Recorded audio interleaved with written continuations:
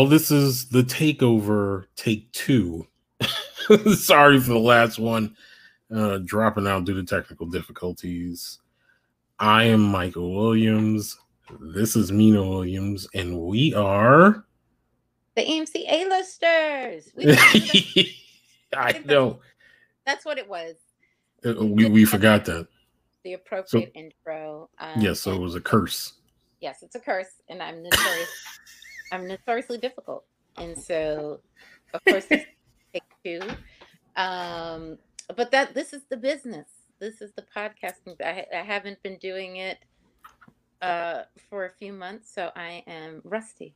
Let's say I'm rusty, but I'm ready to get back into our discussion. I am excited to be here. I think, Fandom Initiative, what you guys are doing is amazing. I check in every week. You guys make me laugh. You always have the best guests, and I'm honored. I'm honored to be here to discuss Cruella yet again. Yeah, exactly. Why, thank you. Fandom Initiative appreciates your compliments. But let's start over again and let's talk about Cruella. We both liked it. We did. That we affirmed. We did. I think I've just grown to appreciate, and I don't know if maybe it's part of COVID and streaming so much, but I've really come to appreciate good storytelling. And I think that is the foundation of good movies. You can have great action, but if you don't have good storytelling, it leaves the audience kind of wanting more.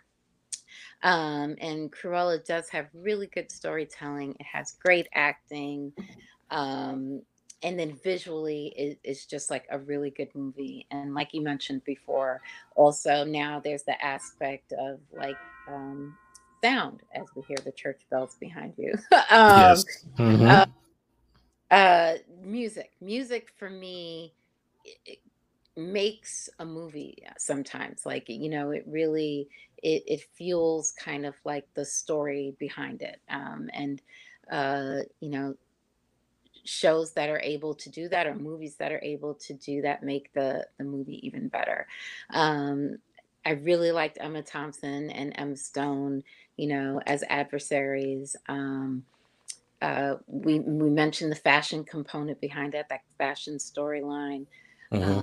And so I really enjoyed it. I really, really liked it. And I really do hope that there is a second one that follows. I would look forward to doing that. And I don't say that often these days. Like, I think if a movie is good and it has a beginning and an end, and it ends up being something that doesn't necessarily need a sequel, but I would be happy to see a sequel. I'd be happy to hear the storyline behind, Cruella, or, Emma Thompson, at any point. I think it would be a really good option. I think they have different routes that they can take.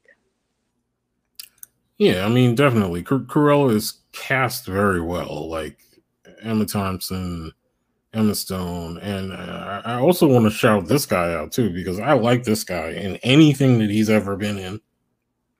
And Antonio and I often have a discussion about how he should be possibly, if you don't bring James McAvoy back for anything X-Men related in the future, that maybe this guy should play Professor X, and that's Mark Strong, who plays the butler. Strong. I do a lot. Yeah, Mark Strong is a really, really good actor. He's been a good actor for a very long time. And I mean, I think the only thing that saddens me about Cruella is not even the content of the movie, because the movie is amazing. I just thought that maybe that Disney should have taken a chance and made this something that was like a theater only type experience, because I think in some ways the visuals of it almost demand that they be seen on the big screen, especially like those scenes where she does the one-up things with fashion and all that stuff.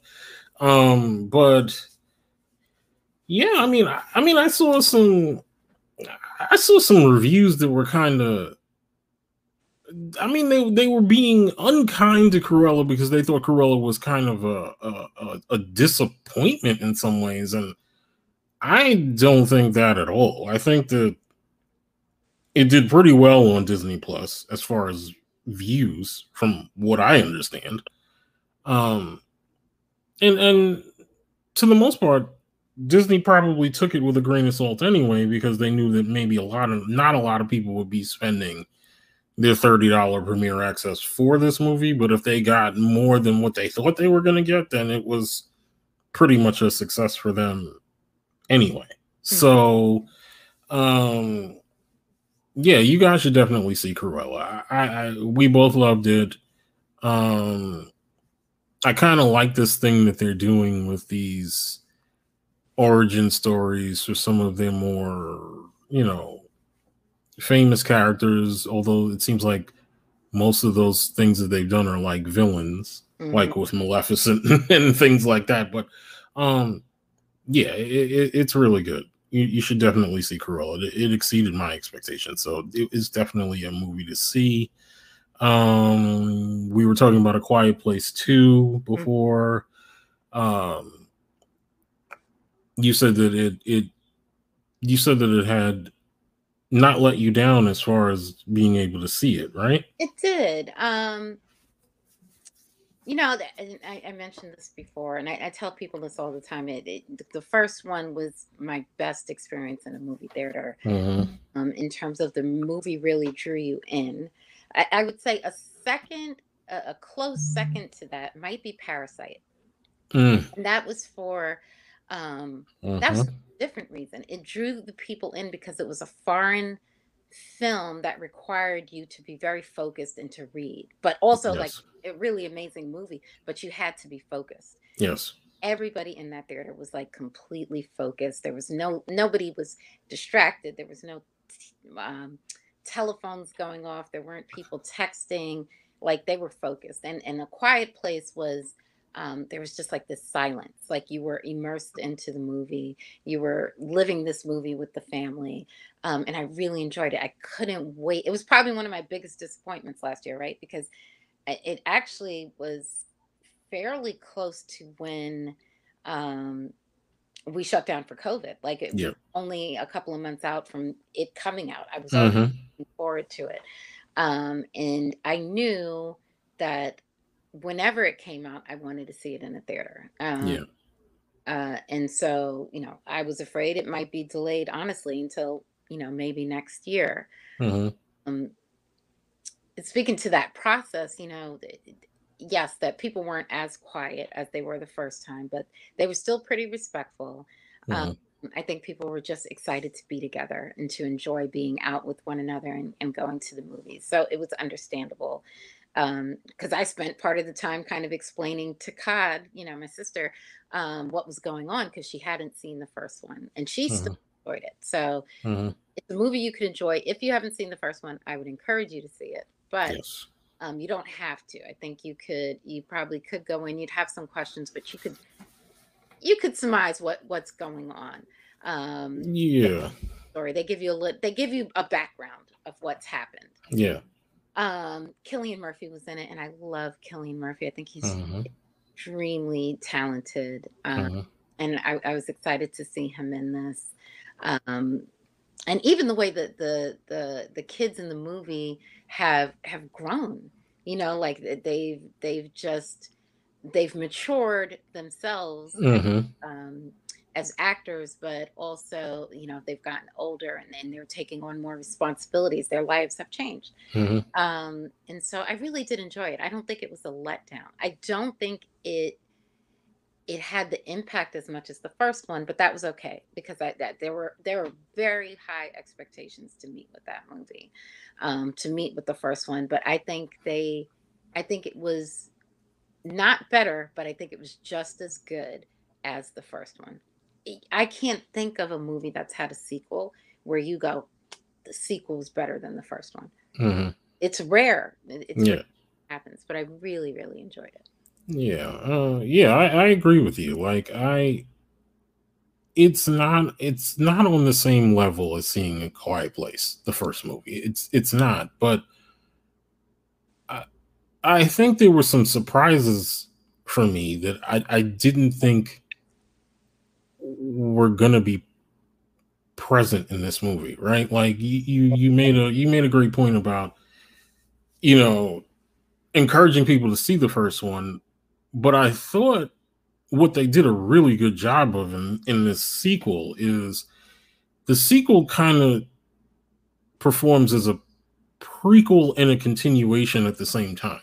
Yep. Like there is a part in the beginning that basically sets up and gives you a whole lot of backstory about the first film. Mm-hmm. And then when we get past that part, it continues the story from the last movie at the very end. And I thought those things were really good.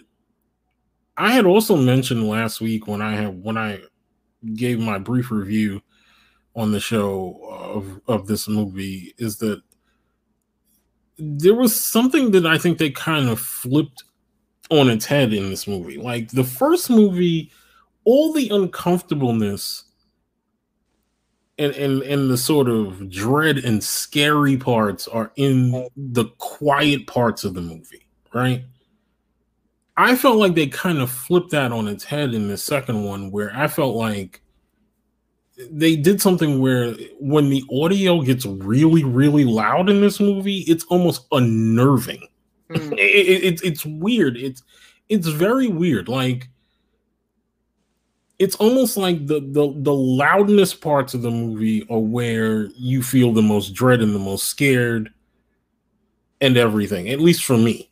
And I thought that was a really brave thing to do, but also a good thing to do to make it kind of different than the first time you experienced it.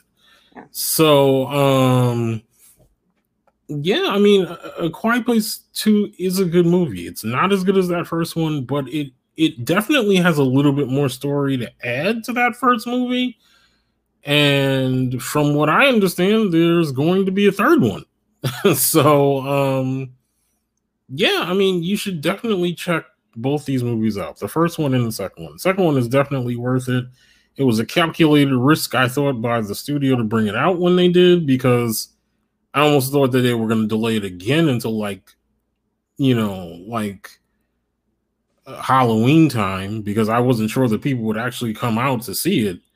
But it was number one that week, and it made pretty good money for a film that, in a post-COVID time where people are just going back to the theater. So yeah.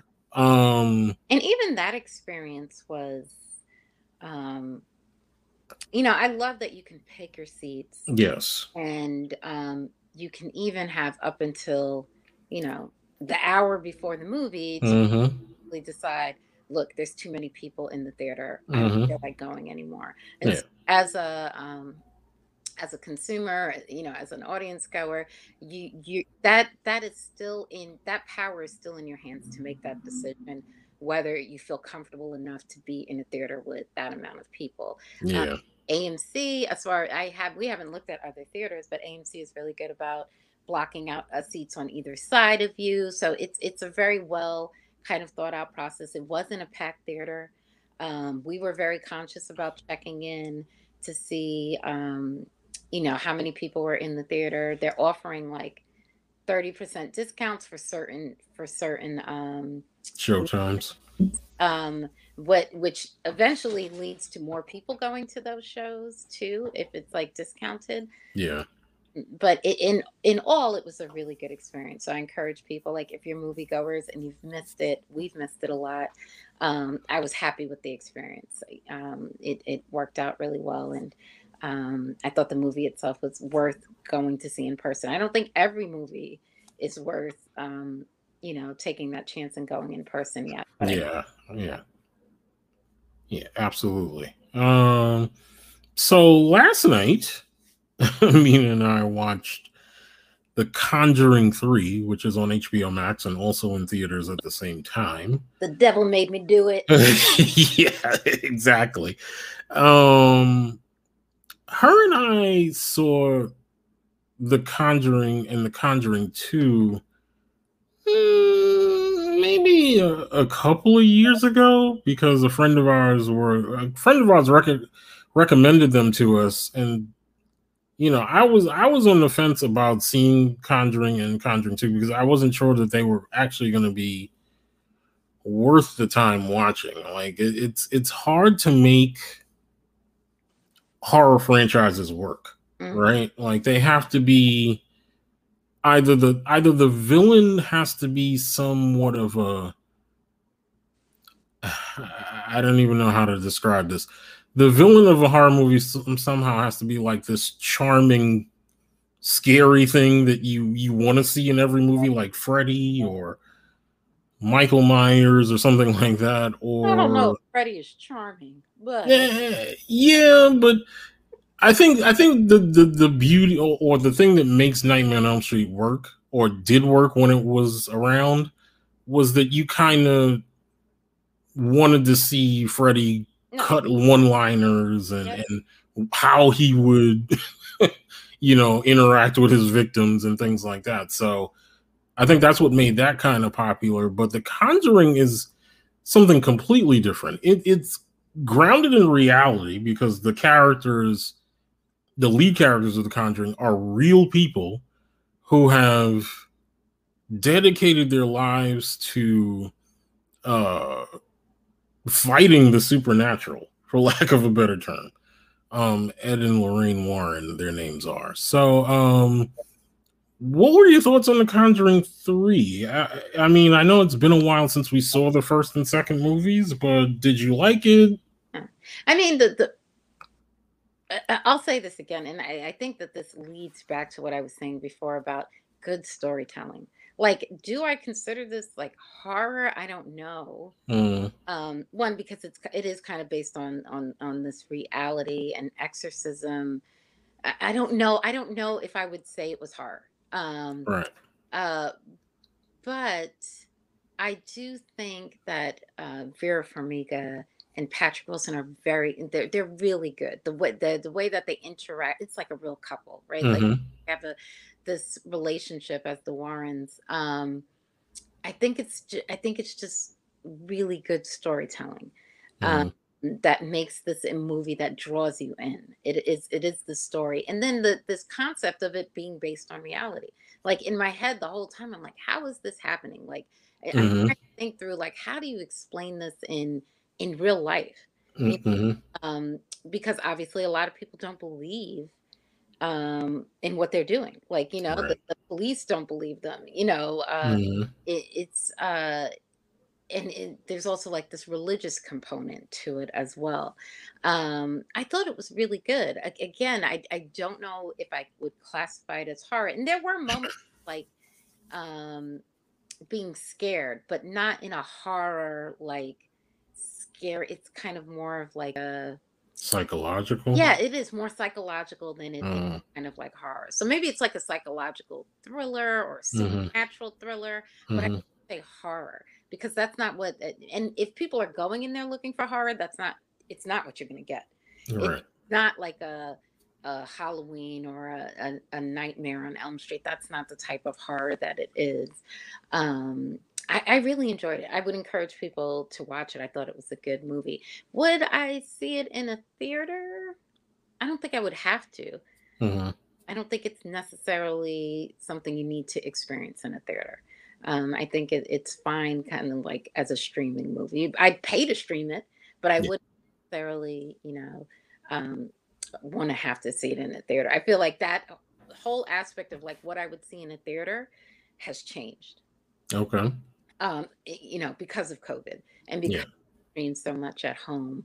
I think I'm just very cautious about like what I want to see in a theater, how many people are going to be there.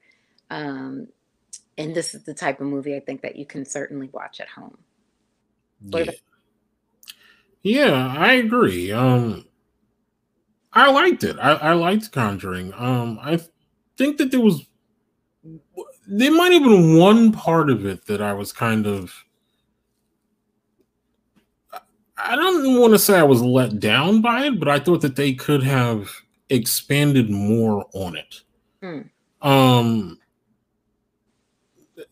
there's a part in the movie where they they come in contact with who their adversary is in this film. And that's by by Lorraine's character, Vera Farmiga's character, Lorraine Warren, basically using her ability to kind of I don't even know how to describe it, to kind of bridge the dimensions. And she meets the adversary face to face, and she's calling back to Ed, who's standing right beside her in this place where she's doing this. And she literally says to Ed that she says something to the effect of the connection works both ways. Mm-hmm. So I almost felt like they had an opportunity there to kind of make this Conjuring movie where, because we're so invested in Ed and Lorraine, like they are the people who are kind of, or who we're trusting to defend us from these supernatural, incursions and things like that. I almost kind of wanted to see a movie where what happens if Ed and Lorraine lose? Mm. You know what I mean? Where they don't necessarily have an answer for, a supernatural element or supernatural force that's able to manipulate the connection that Lorraine can make, and she can't close it. Like she can't close it off to keep them from coming in. Mm. You know what I mean? So that's the only thing that really kind of disappointed me. I thought that there was more story there, that there was more or something bigger that they could have done with that, and maybe made that part of a next movie or something like that. Who knows? Maybe they will. But I thought it was really good. Like the Conjuring is just really good. It's like you said, it's good storytelling. It's well thought out. You're almost always rooting for Ed and Lorraine, no matter what the situation is. I think it's mind bending that there are these things in our everyday lives that we cannot explain. And there are people who still don't kind of want to give it any truth or weight or levity. You know what I mean? It's weird. It's just weird. Like, when I look at one of the most famous horror movies that I like, my favorite horror movie, and that's The Exorcist. I look at that movie and I'm like, there's no way in my head, and I'm not, a completely religious person, but in my head, I think to myself, there's no way that some of this couldn't have happened. Right? Like there's just too much going on here to just say that, oh, someone made this up or this doesn't exist. Yeah. You know what I mean? Part of the reason, I definitely do, I don't want to do any spoilers because it literally, just came out. But you do find yourself knowing that you've seen 1 and 2 and knowing that Ed and Lorraine Warren are real people and based on their lives. It's hard to think about in this particular movie, the outcomes, things that happen, and say, like, how did they come to that decision? What other people have seen. So it's hard to separate what truly happened to Ed and Lorraine Warren and then what they've taken like artistic liberties with to dramatize, right? A part of it makes me want to like read a book about them. Had very interesting lives. And I think that's why I like this so much, because it is based on reality. It is based on their truth. So I don't know. I'm sure that there's probably another one in the making. I'd be interested in seeing it. Yeah. Yeah.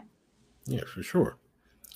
Now we're gonna move over to streaming and TV because we obviously do a lot of that in this household. Stream. We watched the new Marvel show Loki on Disney Plus the other day. The first thing that Amina brought up is that she thought it was weird that it would be premiering on Wednesdays.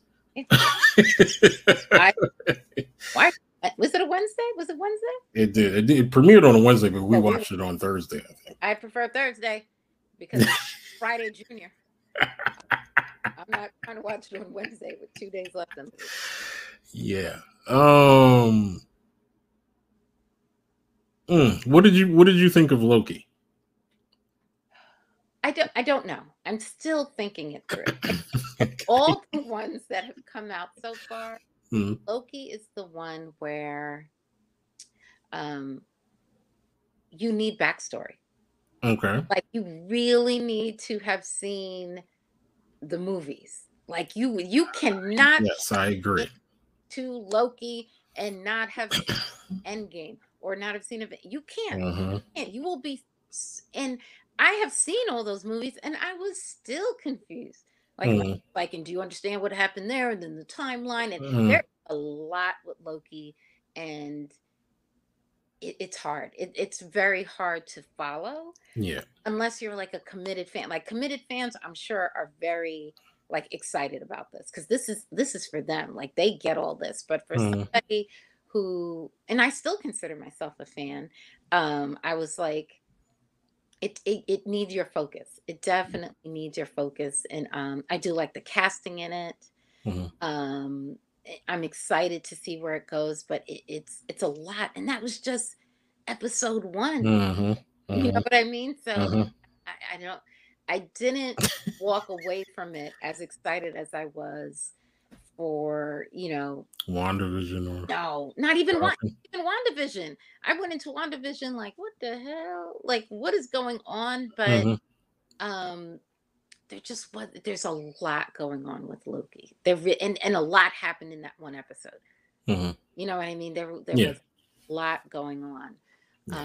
I'm excited to watch it. I mean, I don't think it would prevent me from watching it, but I definitely think it's one of those ones where I can't have my phone next to me and I can't be like, you need to be in it to really follow what's going on. Yeah. I agree with all her assessments. Naturally. I like it. I like where this show could possibly go. Now, I'm not sure where it's going. There is a lot to unpack in that very first episode, especially like Amina said, if you have not seen, I would say if you have not seen, Jesus, I'm going to throw out 4 movies that you basically need to see in order to know what's going on in that first episode. Do it. You need to have seen the original Avengers. You need to have seen Thor: The Dark World. You need to have seen Infinity War and Endgame in order to kind of feel okay knowing exactly what's going on if you're just coming to the show cold. I'd say one step further. Even if you've seen them, I'd probably watch them again. Yes. Even all 4 of that, what these movies are like. Yes. They are 2.5, 3 hour long movies. A lot happens. Yes. I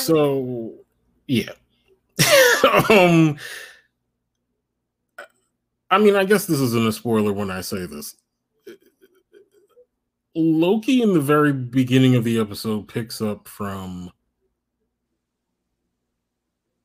the scene in Endgame where the team is trying to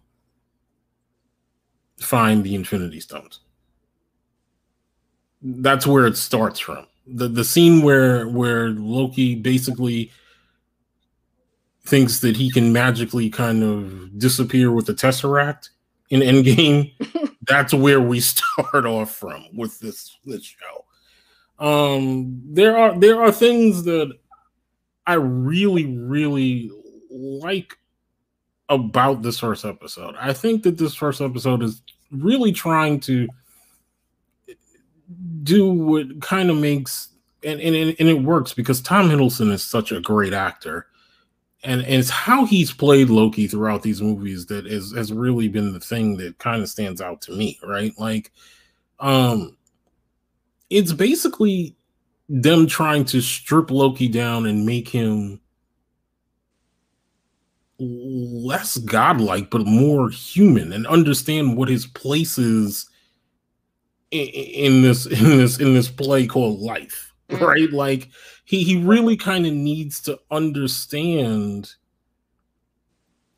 where he is right now and possibly where he's going. And I think that that's what this first episode tries to set up for the series. There were some little things too, like there's a scene in the episode where he's on a plane dressed up in a suit, and I guess that was supposed to be something that had happened to him in the past. I almost feel like that's yet another Easter egg for people who want Tom Hiddleston to sometime be James Bond, because he looked kind of very Bond-like in that scene. I didn't get a chance to look it up, but something tells me he was playing the role of somebody else. Yes. And I didn't get that connect. That's what I'm saying. Like there are these in things that I wasn't necessarily getting. I don't know. Part of me dislikes that. Like I feel guessing, and what do I need to take notes? I don't have time for that, Marvel. Like I want to watch the show, and I want it good. I will say, what I like about this is the humbling of Loki. Yes. Like it is truly humbling him. I can't see how many times he mentions he is a god. Yes. Like he says it continue, and these people they don't care. Yes. So that you're a god. Here you are not a god. And also like there's him. He was like, oh, but I'm not that bad. Like I'm just out of mischief. And they were like, no, like they lay out for him what he's done. Loki has done some stuff. And it's confronting him with who he really is, right? And there has been, over the series, Loki has changed. Yes. He definitely changed, right? He became a sacrifice at some point, right? And I like that. And I hope that this show continues to show different sides of Loki. And Tom Hiddleston is really good. Yeah. I'm excited about it, but there are like these things that I don't necessarily get. And if you're not a super fan, or as I would call, like you're gonna have some questions, and you're gonna have to go back and maybe watch a few things, or Google, like I did when I didn't know who Thanos was after watching. Right? I'm not a super fan. That's admitted. I mean, I've turned into somebody who's really enjoyed it, but still somebody who's not completely there and is constantly having questions. Yeah. Fun fact, once you found out who Thanos was, she almost kicked the door off the hinges. I did. When we saw the movie, it was packed. We were at 42nd Street, and everybody in the theater except me knew who Thanos was. And I asked Mike, but he's too busy like being excited. He was like, oh yeah, Thanos is like a villain. That's it. And I was like, nah, got to be more than that. And I came home, and the next morning I like Google Thanos, and I'm reading. I'm like, he literally kills everybody. And I like kicked open the door, and I was like, Thanos kills everybody. It's not some regular schmegular villain. One of the greatest reactions after seeing a movie I've ever heard. But you know what? Thanos lived up to it. Marvel really lived, and look how long ago that was. The amount of forethought that you have to have for this type of of series of like movies. It's just like and connect them together. That's like Mm-hmm. their Marvel's gamesmanship on that is like next level, and I really can't think of other people who are able to do it this way. DC. Yeah. Yeah. I'm kidding, DC. I love you guys too. Their stories are different. I feel Yeah. like they focus on the individual, Yeah. right? I mean, and they're not that great at bringing together a crew, right? But they're really good at like that one central character. Mm-hmm. Yeah, it was good. I mean, I'm excited to see what else Loki's gonna do. Yeah, for sure. Mhm. Another show that we're really, really into, and we're moving over, we're moving over to another network, which is HBO Max. We started watching season 4 of Entreatment. For those of you who don't know, the first 3 seasons were with Gabriel Byrne, and then the show basically ended in effect for a very long time. At least, I got to say, at least almost 10 years, Is it maybe. intense? Yeah, It's got you're to be close to 10 years. right. Yeah. And they decided to bring the show back for another season on HBO Max with a new cast. Uzo Aduba from Orange is the New Black is the new therapist. Yeah, I mean, it's a really interesting show. Like the things that they've done with it so far, and also there's been a slight change to the last session of the week. Amin and I have been talking about that and how we feel about that change. Let's talk about Uzo Aduba first. Do you like Uzo Aduba in this show? Do you think that it was a smart casting to put her in that role, or? I really do like her in it. Mm-hmm. And I like her in it because she is imperfect. Her character is imperfect. You do not go and you know, people often mistake psychiatrists, therapists as not being human, not having their own issues. Like their roles as being able to help others recognize what's going on with their life. Like they don't fix things. They're only helping you to understand what's going on and help the client um, fix those things, right? But at the same time, they have their own lives going on, right? Mm-hmm.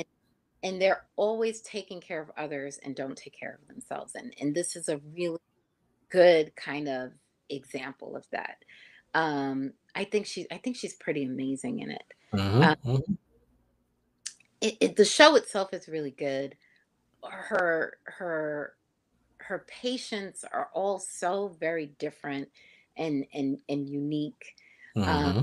touches on so many different topics. It's just like it's crazy. It's written really well. It's Mm-hmm. also like visually very appealing, right? Mm-hmm. Her dad, I think, was like an architect, so she's living in his old house, and it's like visually just very stunning. The Mm-hmm. fashion, and so it's like it's hitting all these elements for you, right? Mm-hmm. As a viewer. Um, I think she's really good. I didn't know how she was going to do in it. Um, and even in that first episode, I was like, oh, I don't know how I feel about it. But Mm-hmm. we didn't know much about her yet. Mm-hmm. Mm-hmm. And you know, as the therapist, she has major issues going on, including addiction. Mm-hmm. And to be and you as a viewer question like how she's able to handle that in addition to helping others like when she herself needs to be seeking help or is seeking help. I think it's really really good. Yeah. Yeah, I completely agree. I think this is the kind of show that really shows you Uzo Aduba's range, right? Like she's more than just that character she played on Orange is the New Black. She has some real acting chops and acting talent for sure. And I think in some ways also the show is somewhat groundbreaking in a way, right? Because you very rarely see shows in this vein of medicine that deal with a Black therapist.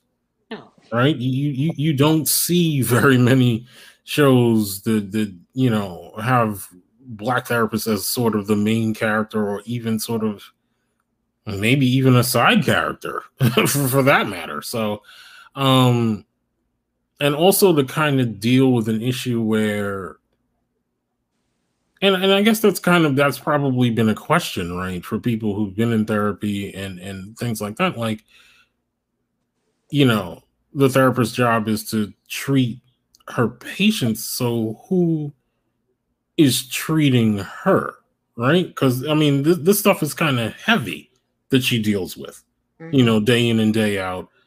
At some point, she or he has got to decompress too, and who do they decompress to, right? And that's where the interesting sort of change is in this version of In Treatment. In the original, or the original HBO series with Gabriel Byrne, he saw a therapist at the very last session of the week. This series with Uzo Aduba goes a very, very different route. You know, Amina mentioned that she has an addiction, and the quote unquote therapy session at the end of the week is with her sponsor. And on top of that, Gabriel Byrne is her therapist.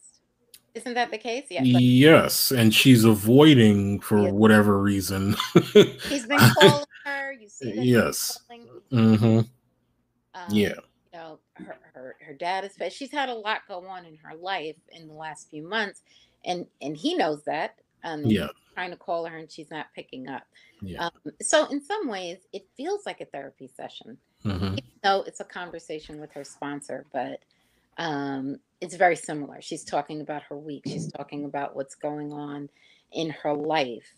And it's probably one of the harder episodes of the week to watch. I mean, she just has a lot going on. It's really good. I really encourage people to watch it. You don't need to have watched the first 3 seasons. No, not at all. Watch it. Each of the characters that are her patients, the actors are. Anthony Ramos is amazing. I think he's so, you know, maybe he's not underrated. Maybe people do. I don't see him really getting the props that he deserves. Yeah. Really good actor. I agree. What in She's Gotta Have It. I think he's really good in it. And he's really good in this. He's like, he has this vulnerable quality about him. And he's fine. And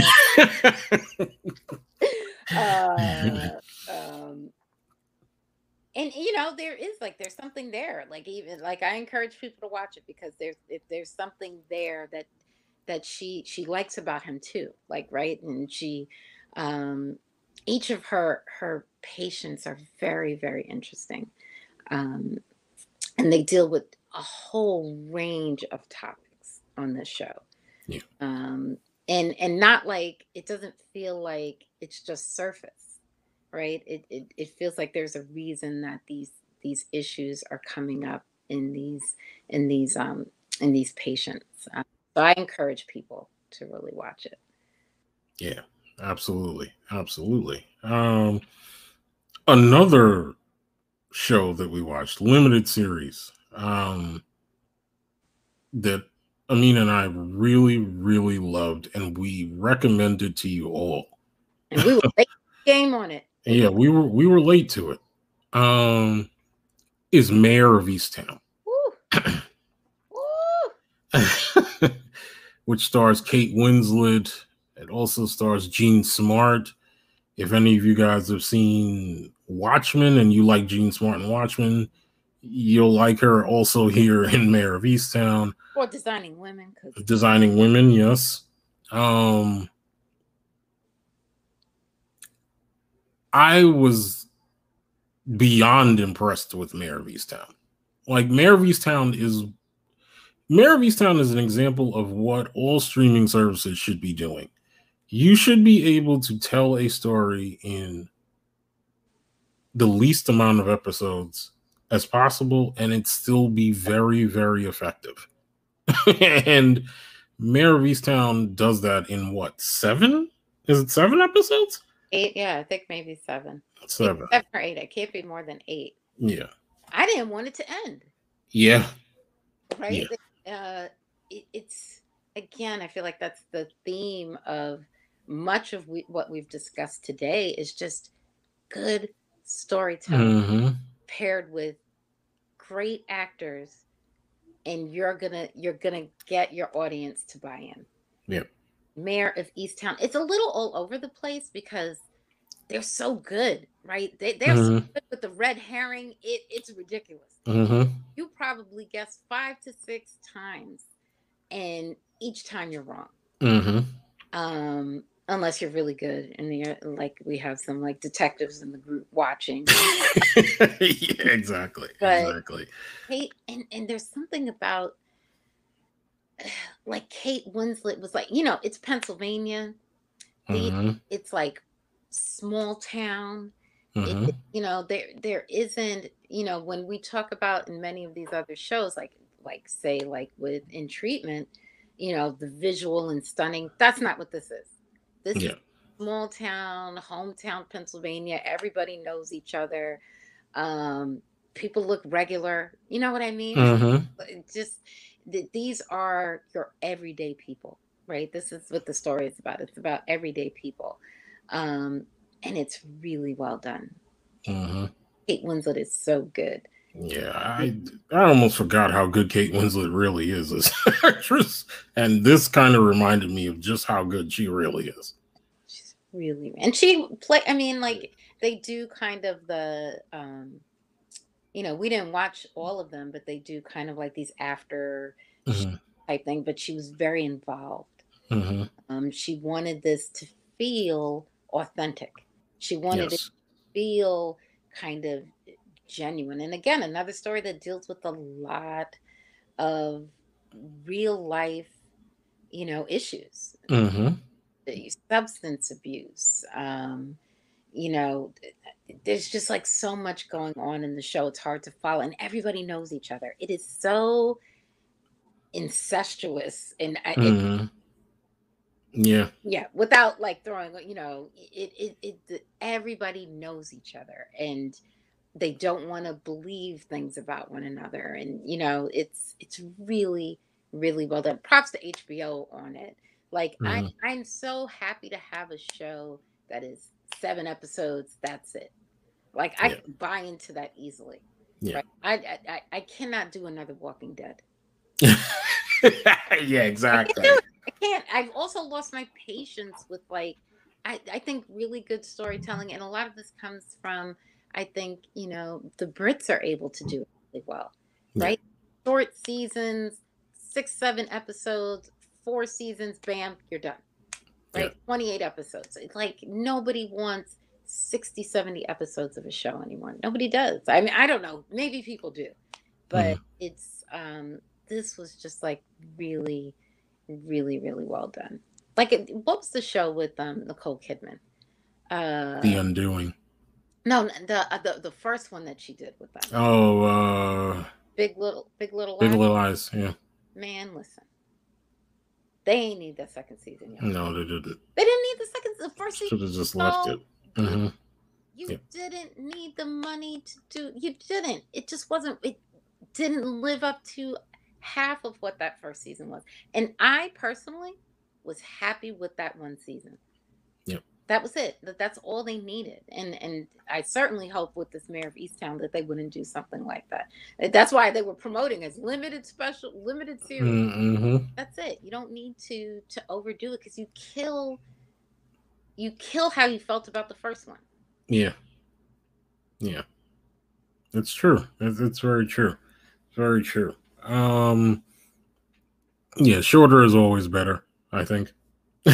um, and I think in some ways, networks, I should say, are starting to see the problem with going 20 something episodes now. It's just too much. It's too much. It's too much. Um, Now we're going over to Netflix. Hey, Netflix. And a show that we actually watched a while ago came back this week. And that show is Lupin. Lupin is back. Yes. I didn't realize it was back. The second part is we were back. late. We were late to the game on Lupin too. Yes. Sorry, everybody. Yes. So we can talk about the first part of Lupin that we've seen, and if you guys are not watching Lupin or haven't seen it, you need to, because Lupin is just a well done show. Like it literally every episode, there isn't any real fluff in any episode. Everything is kind of like moving you on to the next part of the story in the first half of it. The first half of it is only what, episodes of 1 through 5. Yeah. And for me personally, in some ways, I think Lupin hits differently because the lead character is black, and the things that have happened to him that have forced him into this situation that he now has to try and remedy it says a lot. So what did you think about Lupin?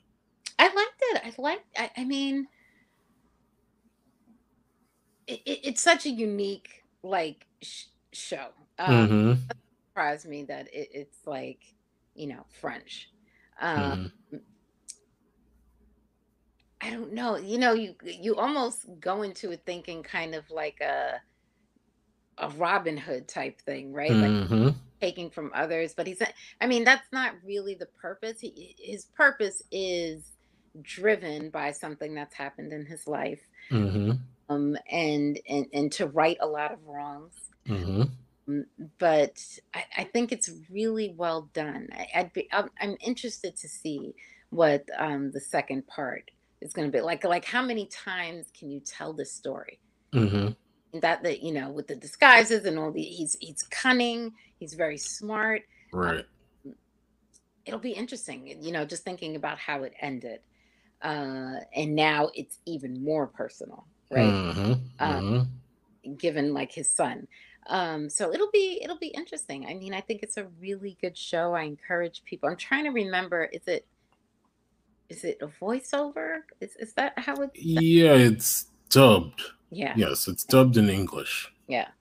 And shout out to Omar Sy, who plays Lupin in this show. American audiences may know who Omar Sy is from the X-Men films. He played a very small role as Bishop. I'm not sure in which film it was, but he is just amazing in the show. Like, he just has this charisma, and you can't help but root for this guy. You know what I mean? It's like you want to see this guy do what he has to do to try and right the things that have happened to him, and it's just really, really good. Like, that's also something that Netflix kind of excels at. Besides, their big sort of like tentpole movies and shows that American audiences know. Some of their international stuff is like really, really good. You know what I mean? And we've seen a couple of them. I mean, one of them was a show that we were really into, but we never went back, and it's a show called Dark. Like, the whole premise of Dark is crazy. If you guys haven't seen it, you should at least try and watch that first season of Dark. That, like, the premise is just insane. But yeah, like, their international stuff is yeah, Really, really good. And they also do well with shorter seasons. Yeah. Like they're able to tell stories, fulfilling stories in much, much shorter time frames. And that's good. So yeah. Yeah. I'm excited to see it. Yeah, absolutely. All right. And before we depart this afternoon, we are currently in Pride Month. Happy Pride, everybody. Happy Pride to everyone watching and listening. So we each are going to offer a pick of movie, TV show, or whatever it is that kind of struck us when we saw it, that deals with LGBTQ or what have you for Pride Month. So if you don't mind, I'll go first. Sure. Just all right. Steal any of my ideas. I will. I got backups.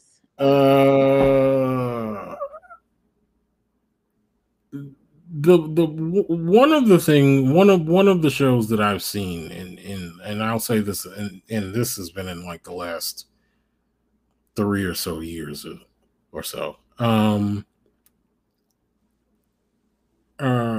is a show called Euphoria on HBO Max. Take that off my list. Euphoria is it literally has exceeded my expectations. When I first saw the trailers for Euphoria, when HBO was getting ready to air it, the show reminded me a lot of a film that I saw in the 90s called Kids, which was directed by Larry Clark. And Rosario Dawson was in it, right? Rosario Dawson was in it. Chloe Sevigny was in it. And it is sort of in that same vein of that film, Kids, but it's just so much more. It's literally kind of opening a window on what this generation, or what this current generation of young people are kind of dealing with, right? With like addiction and social media and sex and bullying, for lack of a better term, and other things. But at the heart of the show is the relationship between Rue and what's the other character's name? I'm blanking. I was gonna say with a J. I'll have to think. I'll think about it. Yeah. The two characters that I'm referring to are played by Hunter Schafer is one of them, and the other one is played by Zendaya. At the center of the show, it's their kind of interactions with each other and their relationship that kind of makes this show just go. Like it goes. You're so interested in both of their characters and what's going to happen with them in the future. Like Jules, thank you, Jules. Yes, Rue and Jules are just two very well fleshed out characters on the show, amongst others that are part of the show. While we were in COVID, they actually made 2 special episodes of Euphoria that kind of tied you over until we get to season 2, that are from the perspective. One episode is from the perspective of Rue, and the other one is from the perspective of Jules. And they're both just really, really good. Like, I don't know. Like, it's just so incredible how this show is done. And it just makes me want to see more and more and more of this and what's going on amongst these characters, especially Rue and Jules. So my pick for this week of Pride Month is Euphoria. And for you, Nina? Oh, I wrote down a number of shows. Okay. Add Uh, them all if you want. yes. Just thinking about like myself and and growing up when we did Generation X, right? Mm, That um LGBTQ. I don't think that that was like we didn't have those acronyms yet. hmm There was a lot of growing and understanding that we all had to do. Um, Living in New York City, we're clearly exposed to more, but Yeah. at the same time, you still grow up with like your own culture and family values that impact that. Mm, So shows that have always impressed me um, in regards to addressing or having characters that are LGBTQ, that I'm always impressed by a show that's able to do it without making them the center of the show. Like okay. that, right? And so I think about shows like My So-Called Life, um, and even Oz, Yeah. right? That is not the center of the show, but hmm is it is directly dealt with. These issues are directly dealt with. There are characters, and in Oz, I mean, it's so crazy to go back and I encourage people. Oz is such a great show, but the relationship there, it was a real relationship. Like they actually like cared about one another in this really like effed up kind of way, but still hmm it was something, and it was HBO, obviously, right? My So-Called Life was on ABC. on ABC. ABC. ABC. Um, Although I think I didn't really start watching it until it moved to MTV. Ah, yes. Okay. I think that's when I really started watch. That's when it kind of brought it out to me. So shows like that, where there are these characters, where you get insights into them, that because at the end of the day, they're your everyday friends. They're your you don't necessarily have to center a show around them like a Will and Grace, right? Like this show is just about them and how they interact with other people in their lives. Um, I wrote down three other shows that are somehow, in many ways, they're kind of connected. Um, and that is one of them is RuPaul's Drag Race. hmm It may be the one competition show I have seen every single season. Um, and that's because, I mean, uh, these drag queens are so spectacular and very, very talented.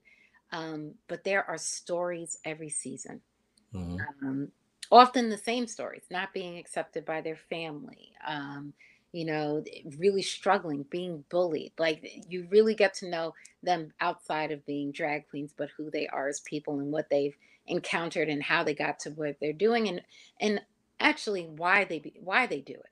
Right? Some of them, it really is like a cover.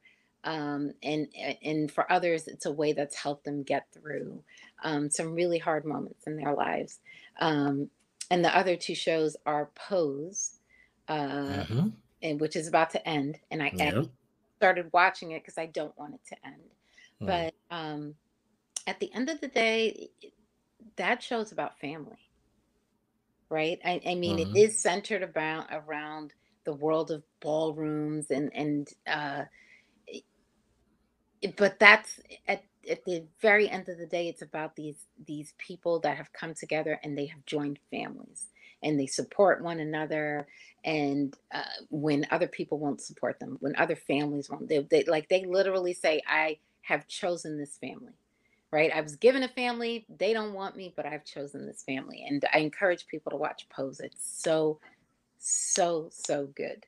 um and the last one is actually related to HBO Max, which is something that I got into probably in the last month and a half, which is Legendary. hmm And that's related to Pose in some ways because it is about like these houses that do ballroom, and they're amazing, wildly talented, and just bringing that to HBO, kind of bringing that to the world, bringing that to the larger world, and helping people to see that this is at the end of the day really about family, right? Again, it's very similar to RuPaul Drag Race. They're both competition shows, but you really get insights into these people's lives. Um, and I think Pride Month is about like embracing who you are. Mm-hmm. It's about family, it's about acceptance. Yep. And I'm happy to have Pride Month. The last year and a half or so, people have really been separated from one another, and I'm hoping people get out there and just enjoy it. But I'm glad Fandom Initiative has given it the space Mm-hmm. to talk about, because I don't know. I feel like it's kind of like the end thing to do now, right? You never know who's genuinely supporting, whether it's Black Lives Matter or if it's LGBTQ. You never know anymore. But it's a great space to talk about. And there's a lot of shows. We could probably go on for weeks about this. Yeah. But those are a few that I had on my list. Okay. Well, that's another edition of Fandom Initiative for this week.